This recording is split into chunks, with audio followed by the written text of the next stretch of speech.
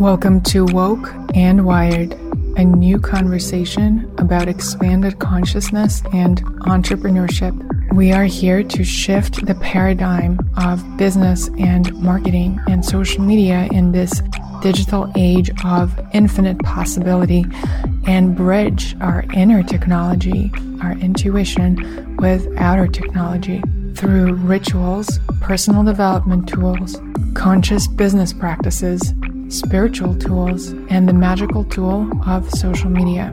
I am your host, Xenia, storyteller, conscious social media teacher, speaker, and a multidimensional traveler. Welcome to the new paradigm.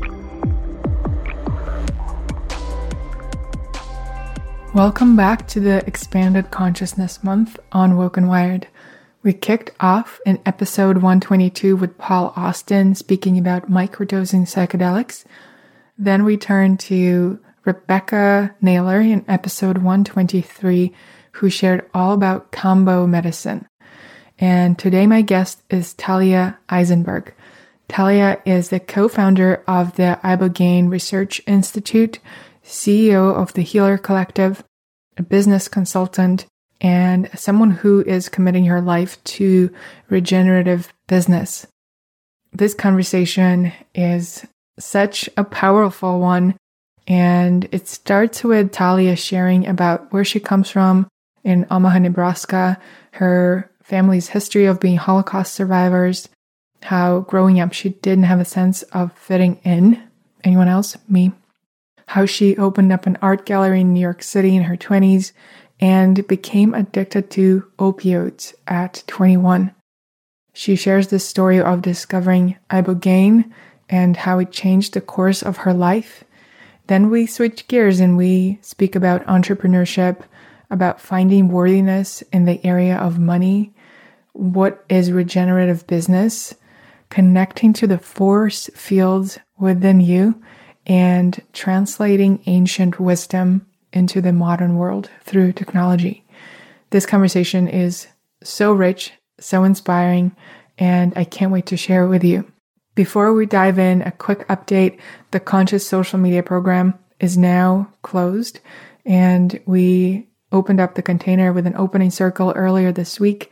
I was completely blown away by the magic of the caliber of people that it brings in, of everyone's commitment to healing the world through entrepreneurship and through sharing your gifts in the world. And it's also been the biggest launch I've ever done. It's been the most successful one so far. And the reason I'm sharing this with you is to confirm and remind you this knowing that you already have deep inside that, yes, you can do business in a way that's aligned with you as an energetic and spiritual being. And yes, you can be a smart entrepreneur who is deeply tapped into the energetics and the mystical practices. And being successful doesn't have to be pushy. Everyone who wasn't sure about signing up and then ended up signing up told me that they used divination tools, they spoke with their guides, and they received messages in their meditations and visualizations to be part of the program because there's something in it for them. So the new paradigm is here. This is a confirmation, not just for me, but for all of us. And while the Conscious Social Media Program is now closed and running, the 5D Mastermind applications are open. I originally was going to launch it end of October, but I decided to push it to January so that I can give all of my energy to Conscious Social Media Program and participants at this time until the end of the year.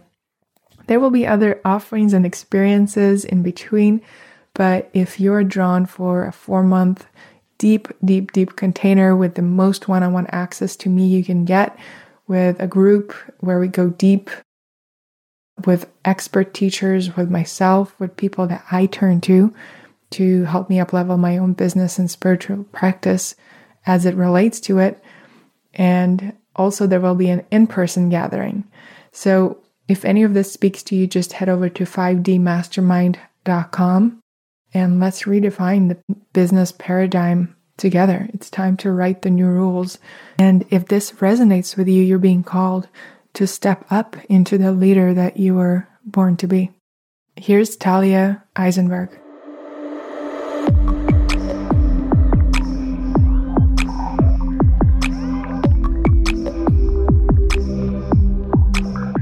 All right, Talia, I'm so excited to have you on Woken Wired. We've been having conversations here and there, and it was funny, actually. I was thinking about how we met in person for the first time, and after hearing about you for a while from my dear friend Jasmine, I met you at a Kundalini music concert. Do you remember that? Yes, that was amazing. That was with, what's her name?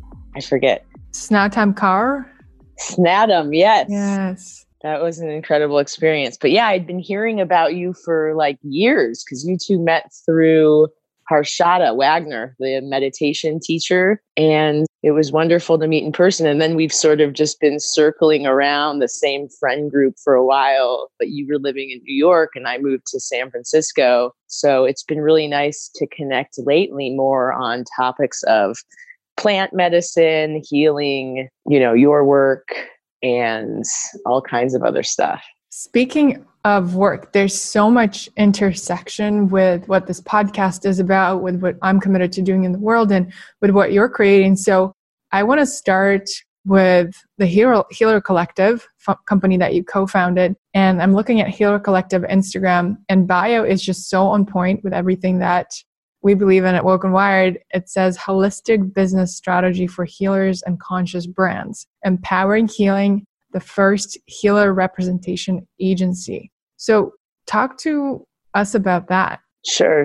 So for me, well, I guess to talk about that, I would have to talk about my journey and how that came to be birthed. But in a nutshell, it is like the CAA for healing. So CAA is the Hollywood agency and agents behind the scene of all of the Hollywood celebrities, creative artist agency. And so we really wanted to become a support system for these. There's so many incredible healers and shamans and, holistic doctors, naturopaths they aren't great at marketing, and they shouldn't be. They're not trained in it, They're not great at business development. They have a vision and they're incredible at healing and doing work with individuals or large groups of people, but they don't have the time. A lot of them don't have the time, and they don't have the skills to, help get them to where their vision, to where they want to be.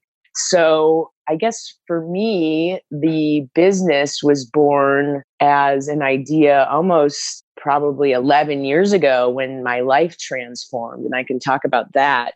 Let's go right there. Sure. Okay. So I, grew up in Omaha, Nebraska, Jewish family, Holocaust survivors. It's weird that we grew up in the Midwest because we're a very European family. I guess my grandparents survived Auschwitz at the age of like 23, and they were lucky to survive because a lot of my family was murdered and a lot of others around them. And so they didn't want to stay in New York City when they got to Ellis Island because it was too traumatic. And there was a small Jewish community in Omaha, Nebraska that took them in, and they started cleaning houses. And eventually my grandfather, who is this very like suave, like European pool player type that they hadn't seen in the Midwest in the, in the 50s, that was kind of a big deal. He wore suits, he had, an accent. He started bringing art over from Europe, and they created one of the first Midwestern art galleries. And so in a way, they were very refined and taught Midwesterners who were very much only into like farming and more I would say, refined activities, how to, admire art and culture and all that stuff. But anyhow, I grew up there and always felt very weird because we would travel a lot. And in the summers, we would go to Europe or Asia. We always had artists from all over the world coming through our house. And it was a very eclectic group of people. But, we were surrounded by a very conservative group, right? And so I always felt sort of misunderstood and like I didn't belong. And that probably contributed to, I had an eating disorder at a very young age that started at like 14 or 15. And then eventually we all moved to New York City. We all moved to New York City when I was 18, and I started going out a lot. I dropped out of college And I started in an art gallery in the Lower East Side. It was one of the first emerging art galleries in the Lower East Side in New York City. And it was a big collective, different up and coming artists from all over the world. And we would do these art shows, group art shows. And so, I was in a lot of suffering at that time because, I think because of how I grew up, there wasn't a lot of boundaries. It was very free, but I wasn't taught some of the basics that now I try to teach my own children. So that happened, and I didn't know how to deal with the anxiety. I think a lot of Holocaust trauma too. I was carrying guilt, shame, fear. So I started to do a lot of drugs, to be honest. I went out every night, became like this socialite thing. It was a role I was playing because I was in fear. I was like platinum blonde hair, really skinny, high heels, was trying to fit into that world, but never really felt like I could. I would often try to have like intellectual conversations, and we'd be like in a very loud nightclub in Miami. And, I couldn't really connect with people in a way that I feel I've always been a spiritual soul. I actually feel we all are, but I wasn't able to get that nourished at a young age. I was trying to do what the general public masses look up to these days, or did at the time, which is more around glamour and money. And, it's very vapid, and I felt empty inside. And when I discovered opium, to be honest, which is actually, I was told it was opium. It's actually, something else, in a nightclub, and it was given to me by like this beautiful Calvin Klein male model. I tried it and I loved it. And before I knew it, I was 21 years old and I was addicted to opiates. And it was like being in a prison of the mind, right? I wanted to stop. I couldn't stop. I'm lucky. I only did it for a year. My parents were very, very amazing and perseverant in that they kept throwing me into different rehabs around America. And so I really learned, for me, after 3 weeks, I would be sober, and I would want to be sober or, free of narcotics and alcohol. I also want to be careful about using the word sober, since it's not a harm reduction word. It's more of, it feels like very dualistic, black or white. But so I'll say I wanted to be off of narcotics and alcohol because that was what I was using to numb, but I couldn't. Every 3 weeks I would be so off of narcotics, clear-headed, conscious. And then I would want something to feel better. And I realized it was neurological in my brain. Like I couldn't help it. I had to go and get high just to feel normal. And so around that time, I started looking at alternative forms of healing for addiction. And through a dear friend, discovered this, at the time, fairly unknown psychedelic plant medicine called Ibogaine. And what it is it interrupts addiction, opiate addiction, alcohol, gambling, sex, all kinds of things. But it works really well for opiates if you are addicted, in that in one night, it interrupts all withdrawals. So if you've ever seen an opiate addict, you're sweating, you're barfing, you're shaking, you just want to you'll do anything to get high just so you feel normal. It's so excruciating, and it goes on for sometimes 90 days of post-acute withdrawal. So here we have a miraculous plant medicine from Africa that in a single night, for everyone who has an opiate problem, it reduces these withdrawal symptoms. And so that's on the physical level, but then also on a spiritual, emotional level, you have a spiritual awakening. And that was incredible because it's not fun. It's like you're like in a 10-hour coma state. You can't move your body. And, it's not, you're conscious, but you're not, you lose all concept of time and space, and you're tripping, and it's not like ayahuasca or something. It is horrific. And it's sort of the granddaddy of all psychedelics, but at the same time, it's repairing your neurotransmitters, and we don't know how exactly. And you're having to look, here's the amazing part. You're having to look at all of your suffering and everything you've been trying to avoid your whole life. All of the trauma, maybe your ancestors' trauma, maybe, parts of you that you have shame about that you've never really wanted to feel. You're feeling all of that and you're watching your life like a movie. And, you're also like, for me, I saw humanity suffering and the evolution of how humanity evolved, but also some of the terrible things we've done to the planet, some of the wars and the way that we've hurt one another and killed one another. So it's like 10 hours of this. It's very intense. It's not something you would ever want to do again unless you need it, if you really want to reset and a life change. And so that's huge because in addiction, you need I believe, both the spiritual transformation, it's like alchemy, as well as the physical, wiping of your receptors so that you're able to get beyond the 90 days that most people don't make it through. And you're able then to focus on yourself and do the deep recovery work that's needed through integration and therapists. So while those 10 hours are happening, is someone looking over you the whole time? Are you talking it through or are you just processing internally? And then how do you even reintegrate after that? That's a great question. So ideally, you have incredible people with you, doctors, maybe a shaman who's well-trained. You definitely want medical personnel who understand the protocol. Unfortunately, the problem is it's illegal in the United States, and there's all kinds of underground treatments happening here and outside of the US in clinics that can be very shady.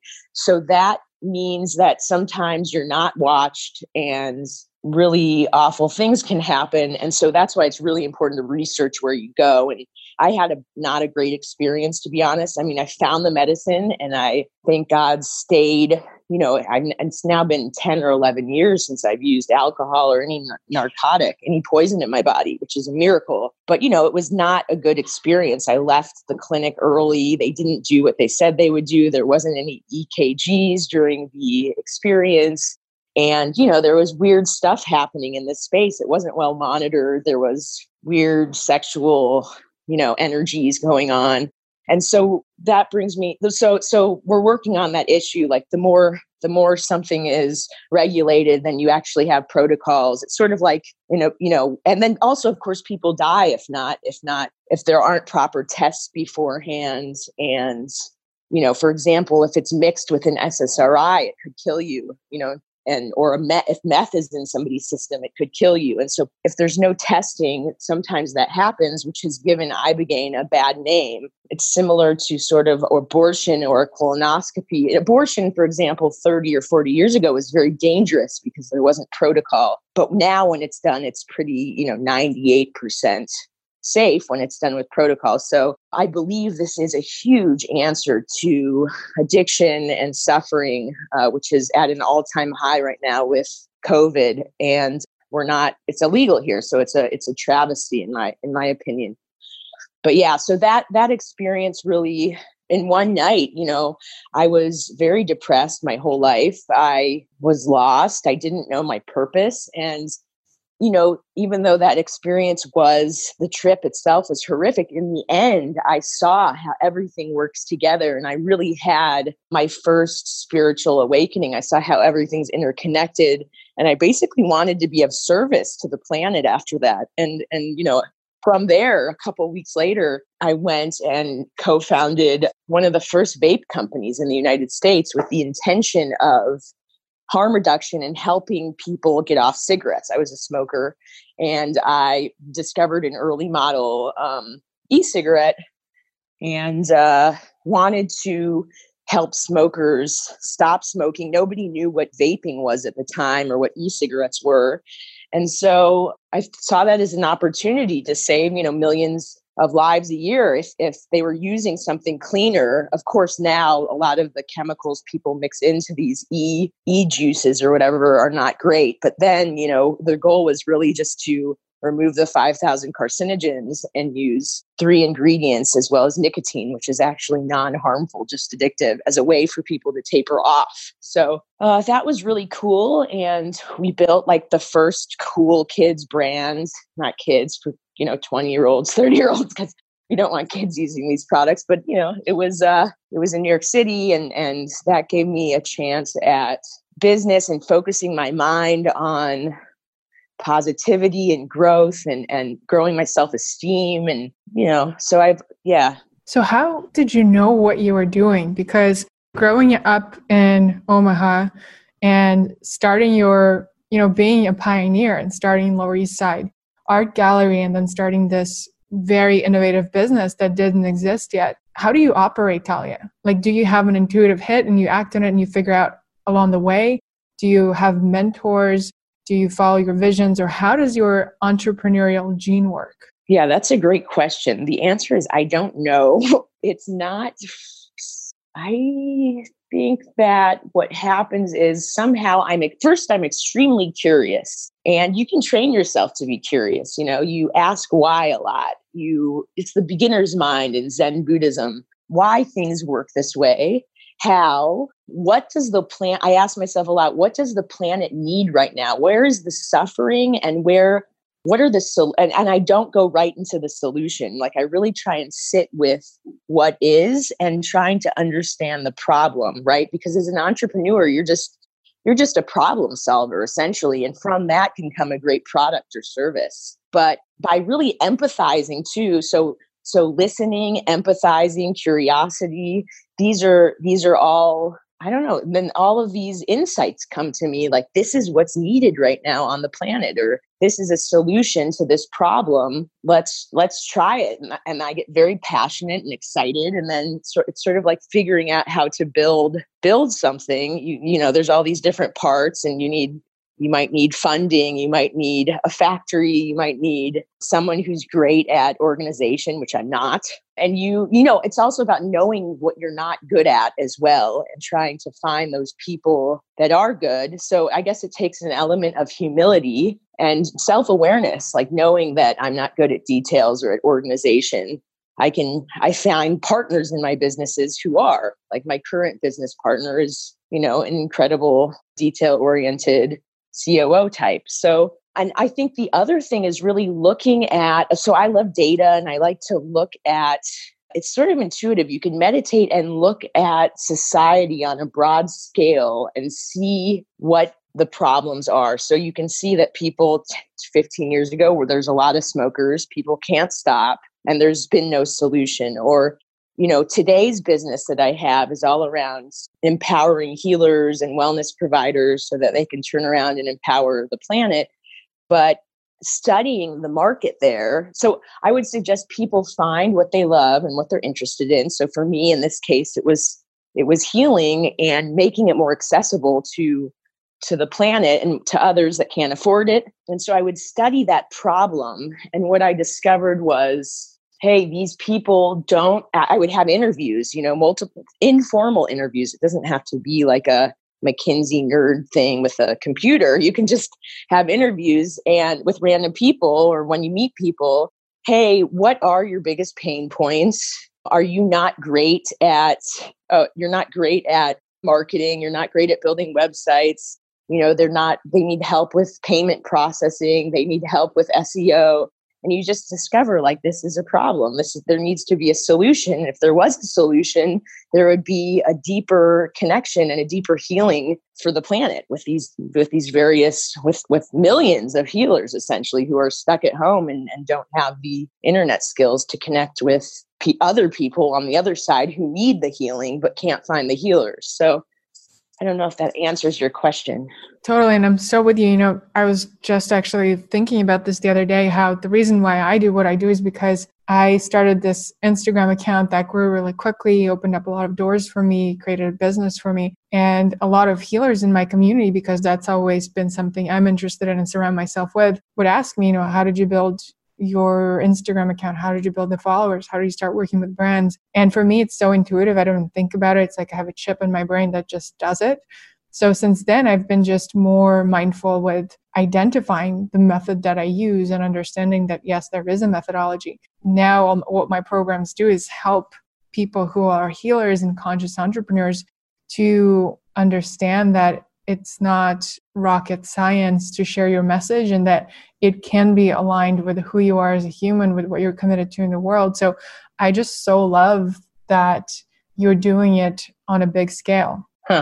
Well, thank you. Do you believe that that so people can train themselves to be more curious and want to find answers, or do you believe it's a chip? Or do you believe both? What I've seen in my work is that the most important step that's missing for a lot of people and keeping them away from even trying, putting themselves out there and using social media and marketing to create a bigger impact is that they don't think that it's possible to do it in a way that aligns with their values. So they see things in their home feed. They see how maybe other healers that they don't resonate with have done things to grow. And they create the story that I'm never going to do that. This feels like a sellout. I'm never going to do it this way. Or I don't know how to take beautiful photos, or I don't even know where to begin, or this is not my thing, or funnels are not as important as my intuition. This was my story for a long time, But what I'm finding through over 100 interviews I've done and through all the work I've been doing with teaching others what I do is there can be an intersection between intuition and very smart marketing strategy as long as we allow ourselves to see it through a new lens. So the first and foundational step that I'm seeing is just transforming our consciousness and understanding and seeing social media as a way to transmute consciousness and not this icky marketing salesy thing that we have to do. Seeing it as a tool for making bigger impact and actually connecting with people and trusting that whoever's meant to see it will see it and whoever's meant to be moved by it will be moved by it. That is the most important foundational tool. And then around that, we build on more practical things. Amen. Yes, it's a shift in the way we see these marketing tools. Exactly. So back to your story, I want to, go back to that night where you had your first awakening with Ibogaine. And then if we take that point in time and we draw two lines, one is how your spiritual journey continued and other, plant medicines and whatever you found along the way. And then the other line is your business journey and all the businesses you've been part of and started. What has that been like and how have you seen them work together? Sure. Well, I think what you said just a few minutes ago is very powerful because before this Ibogaine experience, I always believed I wasn't good enough. And that was the core message I was operating from. I would start books and not finish them. I started college. I dropped out of college. I just never really applied myself because I didn't think I was worthy. Right. And so in a single night, I saw that I'm worthy, that we're all worthy, that we have this strand internally that connects us all. And that's really why we're here. And we're here to create good work. I saw that we're in these bodies because, there's many other realms. And I saw that, but that we incarnate into these bodies so that we can actually manifest. You can't manifest in other realms. You need to be in a dense human form to be able to create. And we're here to innovate and create incredible tools to help ourselves and the planet evolve. And that's it's sort of a game. Life is a game that way. And you can either choose to engage or you can choose to sit back and do nothing and, practice false belief systems, which is what I had running like a computer program for a long time. The belief system of unworthiness, the belief system that I can't, these things that I picked up in childhood or in other ways and internalized. So that's a major way in which that ripple effect from that single night really changed me. And from there, it's not like suddenly I thought I could do everything. I had to focus on this and work with great therapists and healers. And, I ended up studying with some Shipibo people in the Amazon and learning how to work with different plants and ayahuasca and seeing how to move energy. And then, eventually I didn't need ayahuasca or any of these things. I just started working with energy and went and got my master's in energy medicine. And along the way, there were parts of me that still believed I couldn't do it, but I would constantly talk to my inner child and say, you can do it. Or, some days I let myself feel like I couldn't do it. And I'd lay in bed and in the Lower East Side in my little studio and believe that I couldn't do it, and then something would happen where I would walk down the street and I would run into somebody and they would remind me, no, you can do it. And so that's the power of connection. So, the inverse of connection is isolation. And that's how I lived for a long while. I just became a little bit more open after Ibogaine. The door was more open to receiving. Something I couldn't do before was I was unable to receive, right? And so more and more and more, this door opened and I transformed over time at a much greater level. And I was able to bring some of this magic into these businesses and into, I met the love of my life 6 years ago, and it was totally unexpected. You can't plan these things, I believe. How did you meet? We met because we shared a common investor. He worked for a parent company of ours, not the same company, but a different company in the same space. And the investor was a shared investor, and we met. And it was just like, oh, wow, I've known you for thousands of years in a moment. And that was it. I looked at him and I was like, you're my brother. You're my son. You're my father. You're everything. I've known you, and you're my lover. And so, I mean, not in a sick, twisted way, but that was that. And we've been together since that day, and it hasn't been all roses, of course. I believe we're in relationship with another so we can help one another heal our wounds. I think it's one of the best ways to do so. If you both have an agreement that you are going to love each other, even through the hard times, and show one another where your wounds are, because a lot of times we get distorted and we think we're right, and maybe we're not right. Maybe we are right. Who cares? But, we project things onto one another. So it's really about hanging in there and learning to be kind to ourselves and to the other, compassionate, persevering no matter what. It's easy to divorce nowadays, right? That's the easy way out. So we both got tattoos on our wrists that say no exits to remind us when times are tough, So he came with 3 boys, 3 amazing boys, but still, I'm an extremist. So I saw that as a fun challenge. Before I knew it, I had moved from New York City, and we're living in Mill Valley, about 10 miles north of San Francisco, on the water in the redwoods on a mountain. It's pretty epic, but it's very slow compared to New York. It's very white here. It lacks some funk that I miss. And it was very challenging, to be honest, to move here. And it's not an easy love, that's for sure. And to learn how to be around children again after I had such childhood, had some deep traumas that it reminded me of. So, I always tell people, get all the help you can get. If you can afford a great therapist, do it. I had 2 at one point. If you can't afford great therapists, okay, we can help you. And there's accessible ways to get what you need now online with certain tools. But that's another reason I'm so passionate about making these healing arts more accessible, because all demographics and backgrounds and socioeconomic statuses have a fundamental right to healing, because we are all the walking wounded. We all carry so much baggage now. So that's been my journey with that. And just most recently, I also launched a nonprofit called Ibogaine Research Institute, because separately, I mean, it's a lot. I'm pretty busy, and my husband doesn't always love it. But because now we have another child, we have 4 boys now. Wow. And I have a toddler. Yeah, he's 2. We had together. But I've always believed that I would come back to Ibogaine. So 10 years ago, I didn't have a college degree, right? I had dropped out of school. I was a recovering former addict, right? And I always thought that I would, I wanted the world to hear about this medicine that's been made illegal in the US, wrongfully so, that, there's such systemic issues here with pharmaceutical companies and these things that you take every day that keep people hooked and sort of in a state between worlds. You're not clear exactly, but you're not addicted to the former drug, but you're dependent and sort of a cog in the system and unhappy. And so I always wanted to create a nonprofit that raises awareness around that plant, Ibogaine, and helps to legalize it, works on solutions to making it more accessible and inexpensive to more people. And most importantly, making it safe, because I didn't have a good experience. And I know when things are done with proper protocol and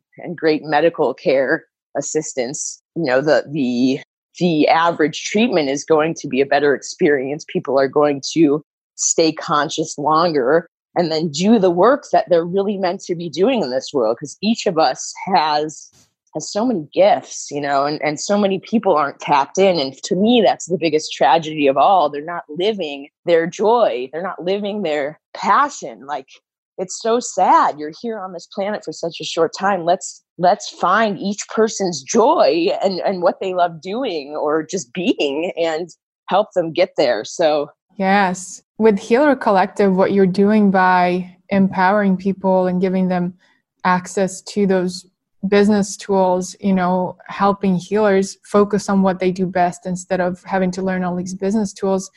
You're helping more people get that healing, but you're also empowering the healers to focus on what they do best. So trying to find the right words for it, I find that in my experience, from working with a lot of healers, there's this experience of, do I spend more time learning my art and offering it to people, or do I invest into learning marketing and business? And I think that there's no blueprint and there's a different combination of this for each individual person. But I'm curious, with your work with the Healer Collective, what are you seeing? Because, there is this stigma of starving artists or starving healer that I'm seeing to start shift. I'm curious how you've seen that evolve with your work with Healer Collective. Yeah. So I think that healers, it depends on the person, of course. Some are having trouble receiving money or I think more and more, though, people are healers and consciousness leaders are beginning to understand that their time is precious, right? It's limited, and that they deserve to receive proper exchange for that time. They're feeling more valued in society, because like we're looking at the graphs and we see that depression and anxiety and addiction are skyrocketing.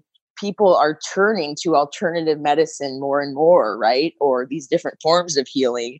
And there's a greater demand, and many of these healers are tired and realizing that they need to apply what they share, what they teach to others, to themselves, and value their time. And if that means charging more money so that they can afford a great marketing team, or a great team who can help them build their website and help them get out there more in the world, it's really a sustainable, regenerative thing. So I went back to school. I finished college, 6 years ago.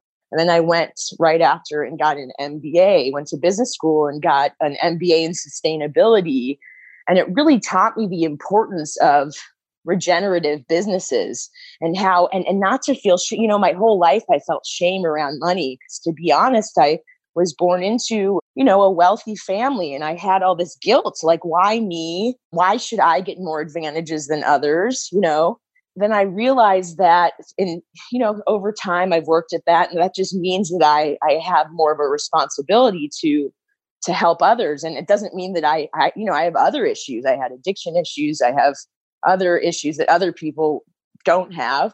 But what I learned is, in business school, studying sustainability and regenerative businesses, we really need revenue. We need cash, right, to live, because that's how this system works here on Earth. It's a capitalist system. There's a limited amount of resources. I mean, that's why the planet's not in a good place, because we've overconsumed, overproduced.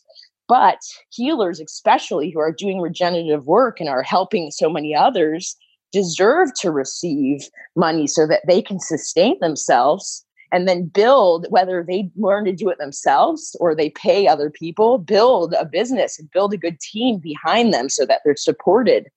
So I've sort of neutralized a lot of what, money used to mean to me. By the way, I worked with a really great financial coach who, is like a money shaman, I would say, who helped me not feel bad asking, what I'm worth, asking for what I'm worth. So yeah, I think that's shifting. I agree with what you said. And I think it's the only way to be sustainable is to learn how to receive and learn to ask for what you believe you're worth. If you're providing X amount of value to other people and they're taking that forward and changing their lives, what is that worth? It's probably, you can't put a number on it, but then it should be a fair exchange. What is the healer or the conscious leader receiving in return? So what was the biggest shift for you in allowing yourself to receive and feel good about monetary exchange? The biggest shift for me, well, I'm still sort of working on it. I would say I'm better than ever in this region. But the biggest shift for me was, I started consulting we work with a lot of conscious brands now as well. So we match conscious brands with healers, both inside the company. So like corporate wellness, as well, like we customize corporate wellness programs virtually now for teams. but we also do a lot of social media, programming with various healers, whether, Conscious Company wants to have Reiki on their IGTV, or they want, I don't know, a feng shui lesson or something like that. I think for me, it's been asking those companies for what I believe we are worth with the time we're going to put in, and we're all bringing our unique knowledge to every situation that we in business, right? And so asking for what I'm worth and then them saying yes. So there's a moment for me where I have a lot of panic between when I send the proposal over to these larger corporations and when they say yes, I think, oh God, the unworthiness thoughts come back. Oh God, and it's usually probably less money than I should be asking for, by the way, which is something I'm working on. But it's sort of jumping off a diving board and trusting that you'll not land on rocks, but land in water and be okay. It's that moment. I think in Buddhism, it's called rasa, that moment of free fall where you don't know what's going to happen. And so, we get better at what we practice. So if I continue to take risks and practice in ways where I'm afraid, we literally, that neurological piece of us actually improves. It gets easier and easier and easier over time. And that's sort of how I think I've reprogrammed myself, because literally after Ibogaine, I was like, my brain was wiped clean. I had to relearn everything. And so I've slowly learned how to, I always say we're like bootstrappers. We're all entrepreneurs. We start from the basics and we're shifting what we believe in, and we're programming our thoughts to believe different things. And it's very entrepreneurial. And so literally I've recreated my thinking in my brain and the neurotransmitters and all of this. So I think we can all be we're all like startups essentially. And then maybe we get more wind and we become like next level. We become bigger than a startup, or I don't know. But yeah, there's definitely some sort of theory there. Maybe there's a book. That's such an interesting way to think about it. And you're right, with this shift of so many people becoming entrepreneurs and leaving the corporate world, learning how to be a solopreneur, learning how to run a small startup, building a brand around your offerings. It's true. Each one of us is a startup, and there's so much potential for fun game and fun play and constant recreation and expansion. And as long as we think about it, there's always more to learn and explore. And I guess it's just requires constant dedication to it. It's like, tattooing on your wrist that there's no exit. Like you're stuck with this one body, with this one expression of yourself for the rest of your life, but there's so much of the software that can be changed out if something's not working. Yes, there's no mistakes. It's so inspiring. We can persevere, but it can also be fun, because if we screw up, we can just change it, we can shift it, and we can, make amends and apologize to people we've harmed. That's an important spiritual principle, I believe, but it should be fun, and it should be, I like to be proven wrong, and I like to see where I made an error. It's sort of this aha for me. And so it's like, going back and seeing where I was wrong and then reprogramming that piece in me that thought that was the right way to do it. But it turns out it was actually harmful or, not wrong, but incorrect or not helpful. So yeah, bring it on. I'm really excited about life and feeling more grounded than ever, even within this chaos. And I think the answer really is, daily reflection and knowing inside we have these force fields, all of us, that are much bigger than the chaos and the uncertainty outside of us. See, that's where society's made a mistake in programming society really to believe that everything is external and that we need to reach outside ourselves, when really it's from the inside out, not the outside in. And so who knows? I'm very excited by everything happening in the world. And I don't like saying that to a lot of people because it sounds like I'm sick or something. Of course, I don't like the suffering, and it's sad, and people are dying, and it's terrible, and there's a lot of fear. But through it all, we see an awakening that's occurring where people are coming together. They're becoming aware of their handicaps.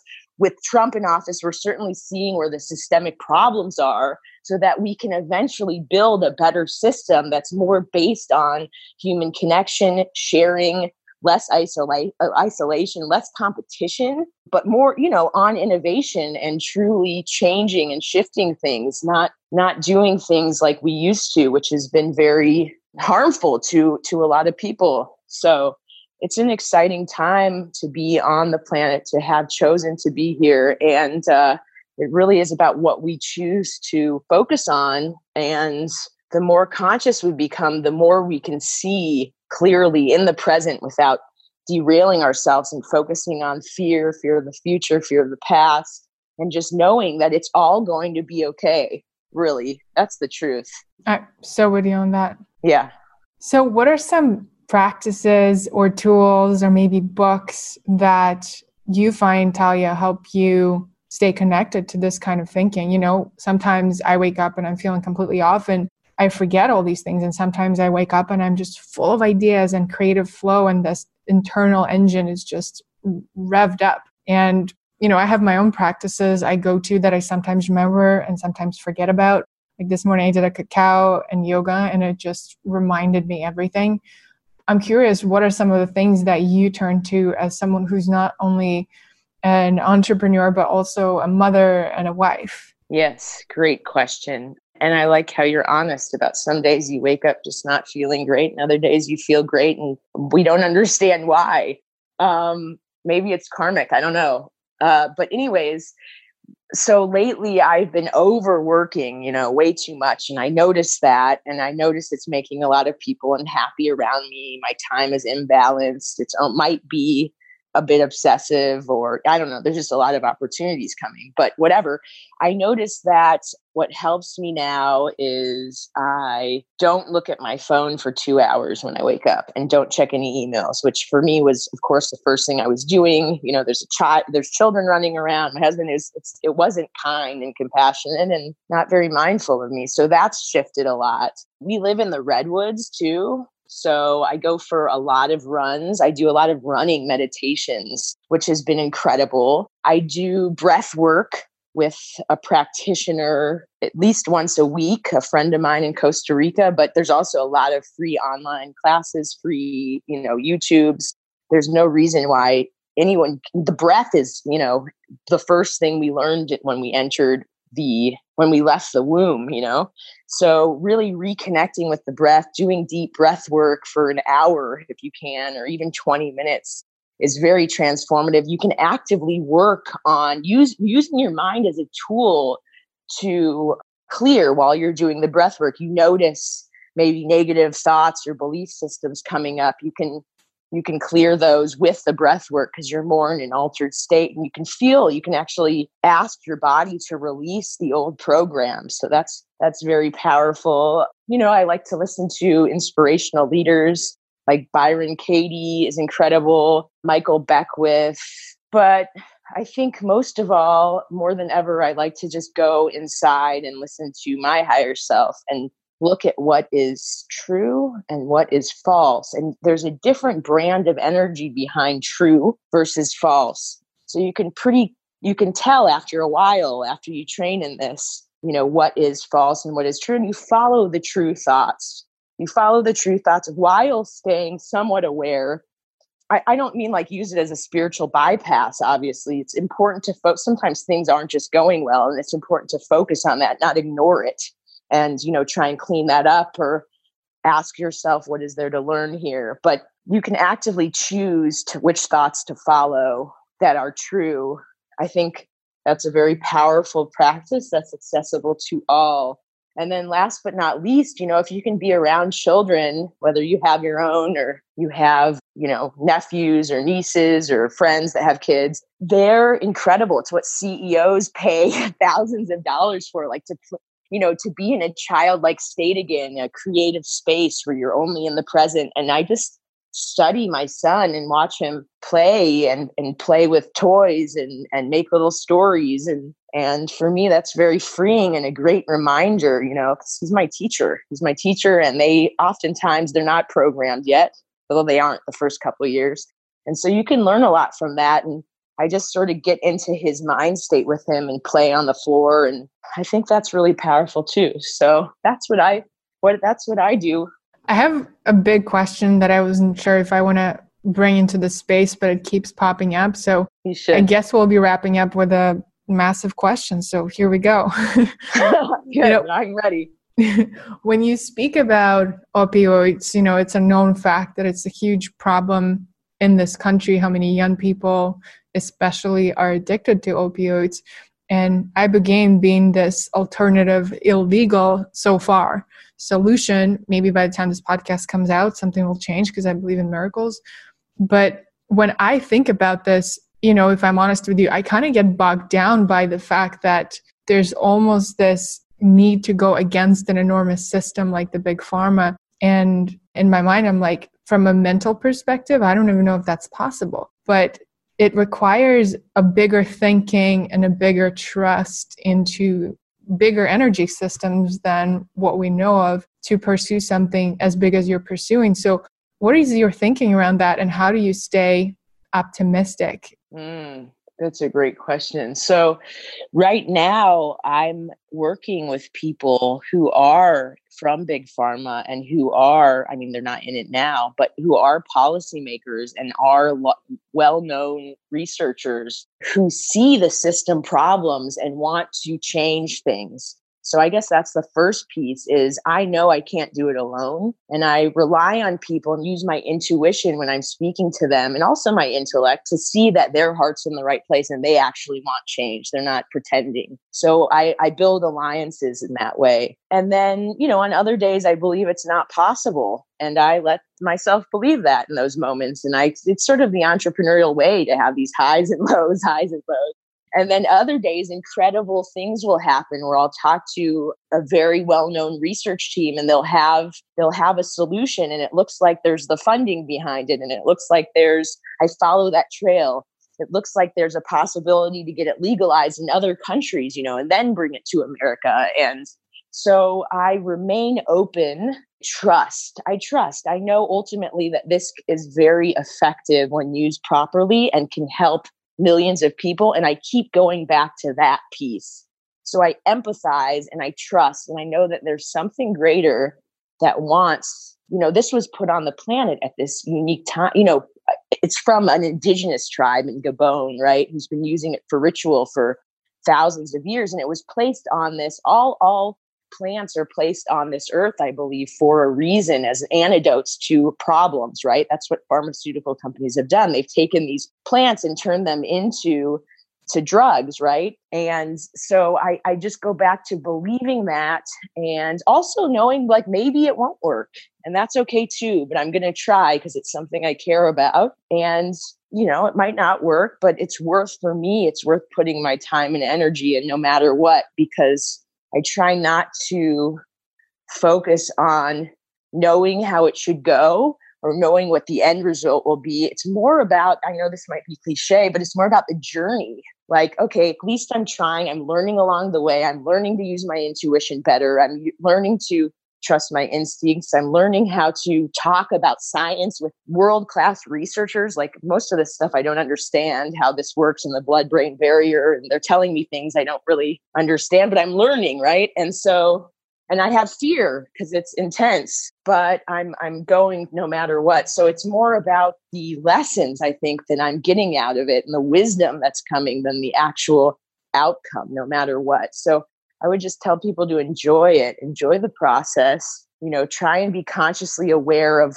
what you're learning, where you don't know things, own it, and just be real about the mission and why you're doing it. Go back to the people that you're helping, really. And if you truly believe you're helping a lot of people, that gives you the ammo to keep persevering. So I'm writing it all down. I had goosebumps most of the time that you were speaking, ever since you started with the Auschwitz story, because I'm also Jewish, and a lot of that history in my family line has been erased, but it's still very much alive in my DNA, and I feel it anytime I hear those kind of stories.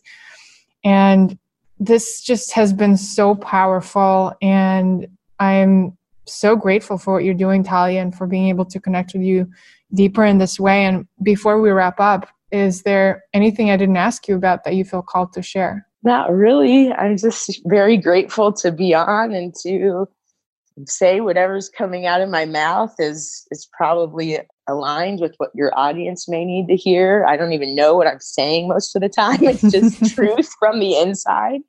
And, I also appreciate you so much in your journey and, your family, what you've probably had to transcend and alchemize. And the work you're doing is very powerful as well. So it's just good. It's good to be in alliance, and I'm grateful for this time together. So thank you. Thank you, Talia. What's the best way for people to connect with you and with the Healer Collective? Great question. So www.healercollective.com. And there's a bunch of forms on that website that we get and respond to. You can also look at our Instagram at Healer Collective. And then iBegain Research Institute is irinstitute.org. There's a lot of stories on there and ways of connecting to us if you're looking for help. We're happy to be of service there. We're very connected to safe treatment centers and aftercare providers who we recommend. So awesome. I'm going to put everything in the show notes. So for anyone looking for that, wokenwired.com, it will all be down there. Talia, thank you again. So much gratitude and so much love. So much gratitude. I'm going for a run after this through the redwoods to ground. Amazing. Enjoy.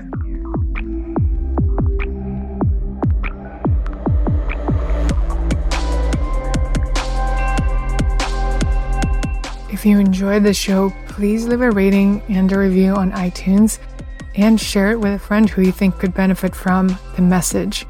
Find all the show notes and all the resources on wokenwired.com and say hello on Instagram.